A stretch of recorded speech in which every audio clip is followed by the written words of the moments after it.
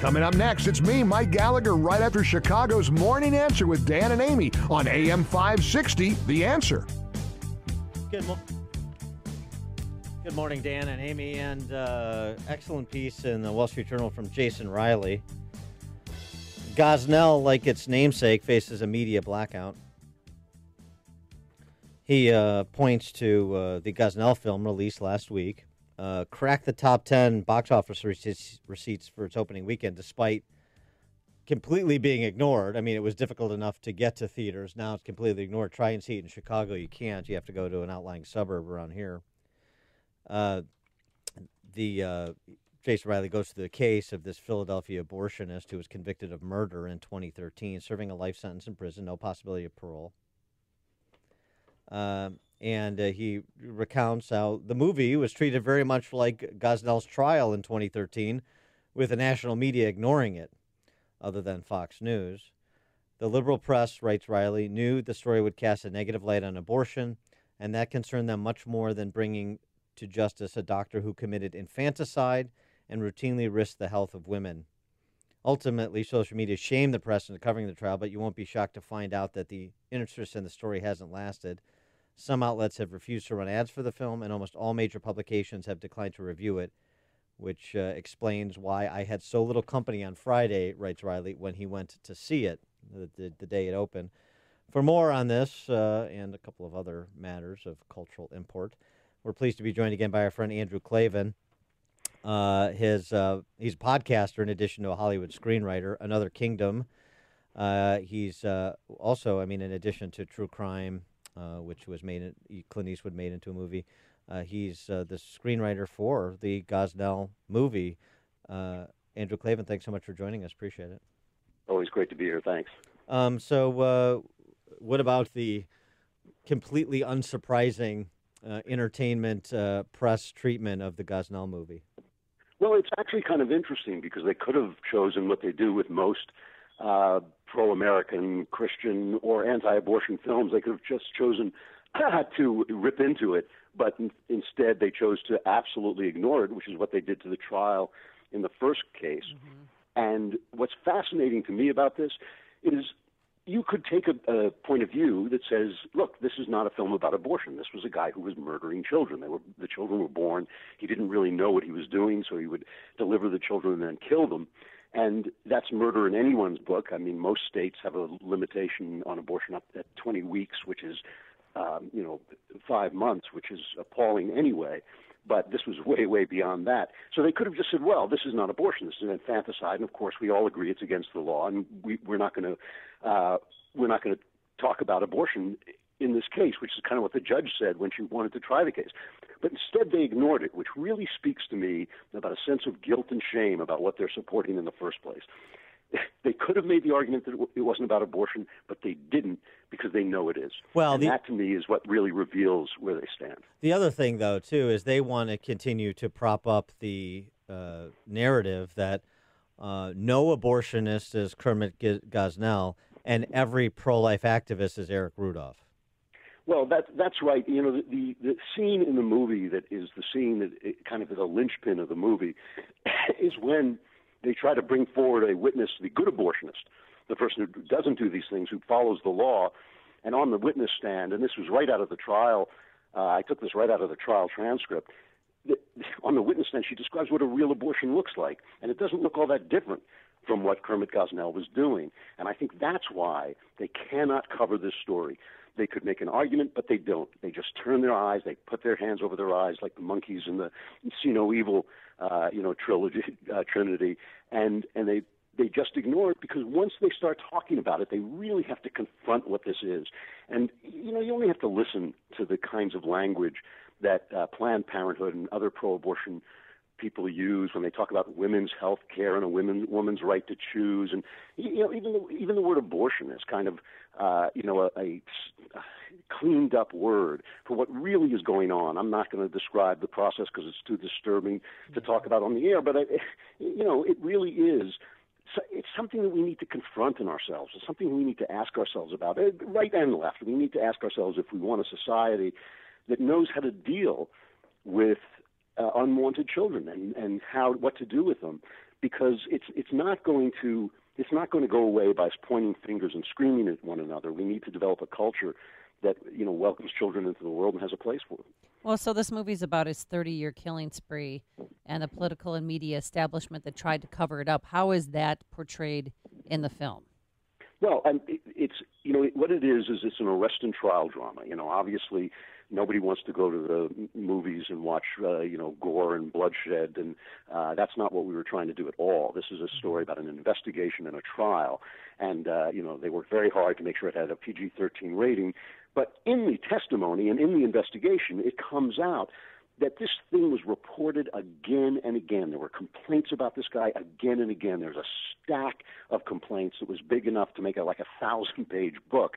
Wow. But nobody wanted to go near it. They did not want to put abortion in a bad light. And so again and again, they closed their eyes to the abuse of poor women, the abuse of black women, the abuse of people who had nowhere else to go, and they just closed their eyes because they did not want this issue to come out. Everybody knew that you did not mess around with the abortion factory, and that was why it got covered up.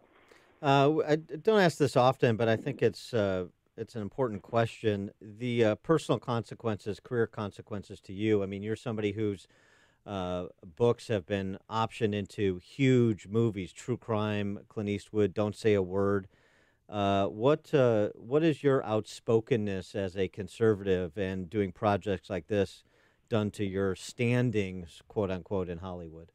Well, there's no question. I don't know how much of it was intentional, but there's no way to tell. But there's no question that it curtailed my Hollywood career, which was for several years a very good one. I mean, I was selling multiple scripts in a year, and that all dried up the minute I started to speak my mind about political issues and issues like this.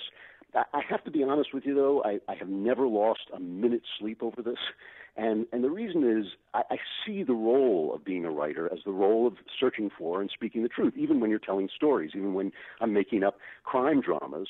I mean to tell the truth about what people are like and what they do to each other and how those systems work. And there are some truths you can only tell by telling fiction, by telling stories. To live a life in which I'm curtailed in what I can say for fear that some fat cat producer isn't going to like me anymore, that's not a life I'm here to live at all. And so I'm never just my view of my own work is not a careerist view. It's a view of trying to do something that appeals to people and entertains people, but also speaks to the real world insofar as I'm capable of doing it. So, it's never been, I'm not a martyr, I'm not a hero, it's none of that stuff. I just do what I do. And if it costs me in Hollywood, really, that's really does not keep me awake at night at all. Is this one of your proudest projects? I mean, do you put your heart and soul into this? And tell me what I have to tell you, the great Pulitzer Prize-winning cartoonist Michael Ramirez sent me a picture a cartoon he had done of the Gosnell trial of babies in the guise of Holocaust victims behind a barbed wire fence, and I posted it above my desk. And every day that I sat down to write this script, I felt that presence there very powerfully, and I felt, I really felt like I had them sitting on my shoulder. I had to do a good job. I did the best I could. I'm proud of the way it came out. Nick Searcy, the actor, directed it, and he did a great job as well. But yeah, that's something, you don't mess around. You're telling a true story. There are victims. There are people who are watching you from another plane, and you got to be responsible to them. Outstanding. I want to get your take on the controversy du jour this week, Elizabeth Warren, a fellow sort of maverick movie maker in Eli Steele, the son of the great Shelby Steele. Eli's great himself. He did this documentary, How Jack Became Black. We've had him on the show promoting his documentary, which is excellent. If you haven't seen it, you're missing out. He had a good piece at Fox News website yesterday, and you just asked this simple question. If we had spent the last 50 years moving toward character instead of skin color as a much more sensible way to define ourselves, would anyone outside of Warren's family and friends care about Warren's heritage? Why should they? That is so true. By the way, that is a wonderful documentary, How Jack Became Black, and it is so true that the entire system of identity politics is simply racism with a smiling face. And it is just, when I talk to college kids, they always phrase their questions in terms of skin color. And it's like, it's not a question of being colorblind. We can all see what color people are. It's a question of moral apprehension. It's a question of saying, I choose to overlook this little sheath of skin that's on you, and I choose to look at you as an individual and make my decisions that way. And, you can hear on TV this machinery for translating every single issue into race. I was watching a news program where they were talking about Trump said something, it's a dangerous time, a scary time for young men.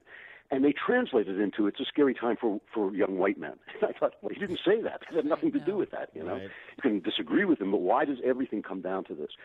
Racism has always been a way of setting people against one another, of dividing people for reasons of power. It remains that in the form of identity politics. It's a way of turning Americans against one another so that they can make the argument that you need the government to take care of you.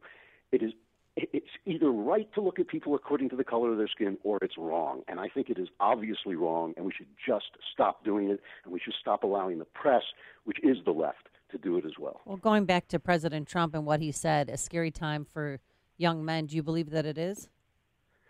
I think what was scary, no. I think what was scary was the willingness to overthrow due process just to get at a judge, at Judge Kavanaugh. We've had this 3 times now. We've had the Bork hearing, we've had the Clarence Thomas hearing, and now we've had the Kavanaugh hearing, where the left is willing to do anything in order to keep the power to rewrite the Constitution from the words that are actually on the page into what they think should be there. And you do not see this. You do not see this the other way around. They can talk all they want about delaying Merrick Garland. They didn't try to destroy the guy's life. They voted for Elena Kagan. The GOP voted for Elena Kagan. They voted for Ruth Bader Ginsburg. They have not responded in kind because it's not the same argument. We're arguing for judges who will say what is in the Constitution, to play the referee over the laws that are passed. They're arguing for judges who will rewrite the Constitution as they feel it should have been written in the first place. That's a very different argument. And so they have to go after good judges and destroy their character and attack their lives. And the GOP simply doesn't do it. It doesn't happen. And so I think it was a scary time for America. I'm so happy it worked out the way it did, not just because I think Kavanaugh will be a decent judge, but because I think it was a beautiful thing to see politicians stand up to what was, in fact, a mob being encouraged by the press and by people in power to just destroy a guy without due process. That's scary. I think that's scary for everybody because anybody can be destroyed. Anybody can tell lies about you. Anybody, your ex-husband, your ex-wife can call your employer and start saying things. And if you don't have the presumption of innocence, you just can be destroyed so easily. That's Andrew Klavan, and by the way, your answer to what it means to be a writer should be like cut and pasted and broadcast in every lit class at high school and college around the country. It was great. He's a podcaster, of course, in Other Kingdom, a famed Hollywood screenwriter, and the screenwriter for the Gosnell movie, The Trial of America's Biggest Serial Killer, which is in theaters somewhat near you, but find them. Yeah, Woodridge, Addison, and Crestwood are the closest ones. There you go. Find them in Chicagoland and elsewhere. Andrew Klavan, thanks so much for joining us. Appreciate it. Thanks a lot. Always a pleasure. Yes, thank you. And he joined us on our turnkey.pro answer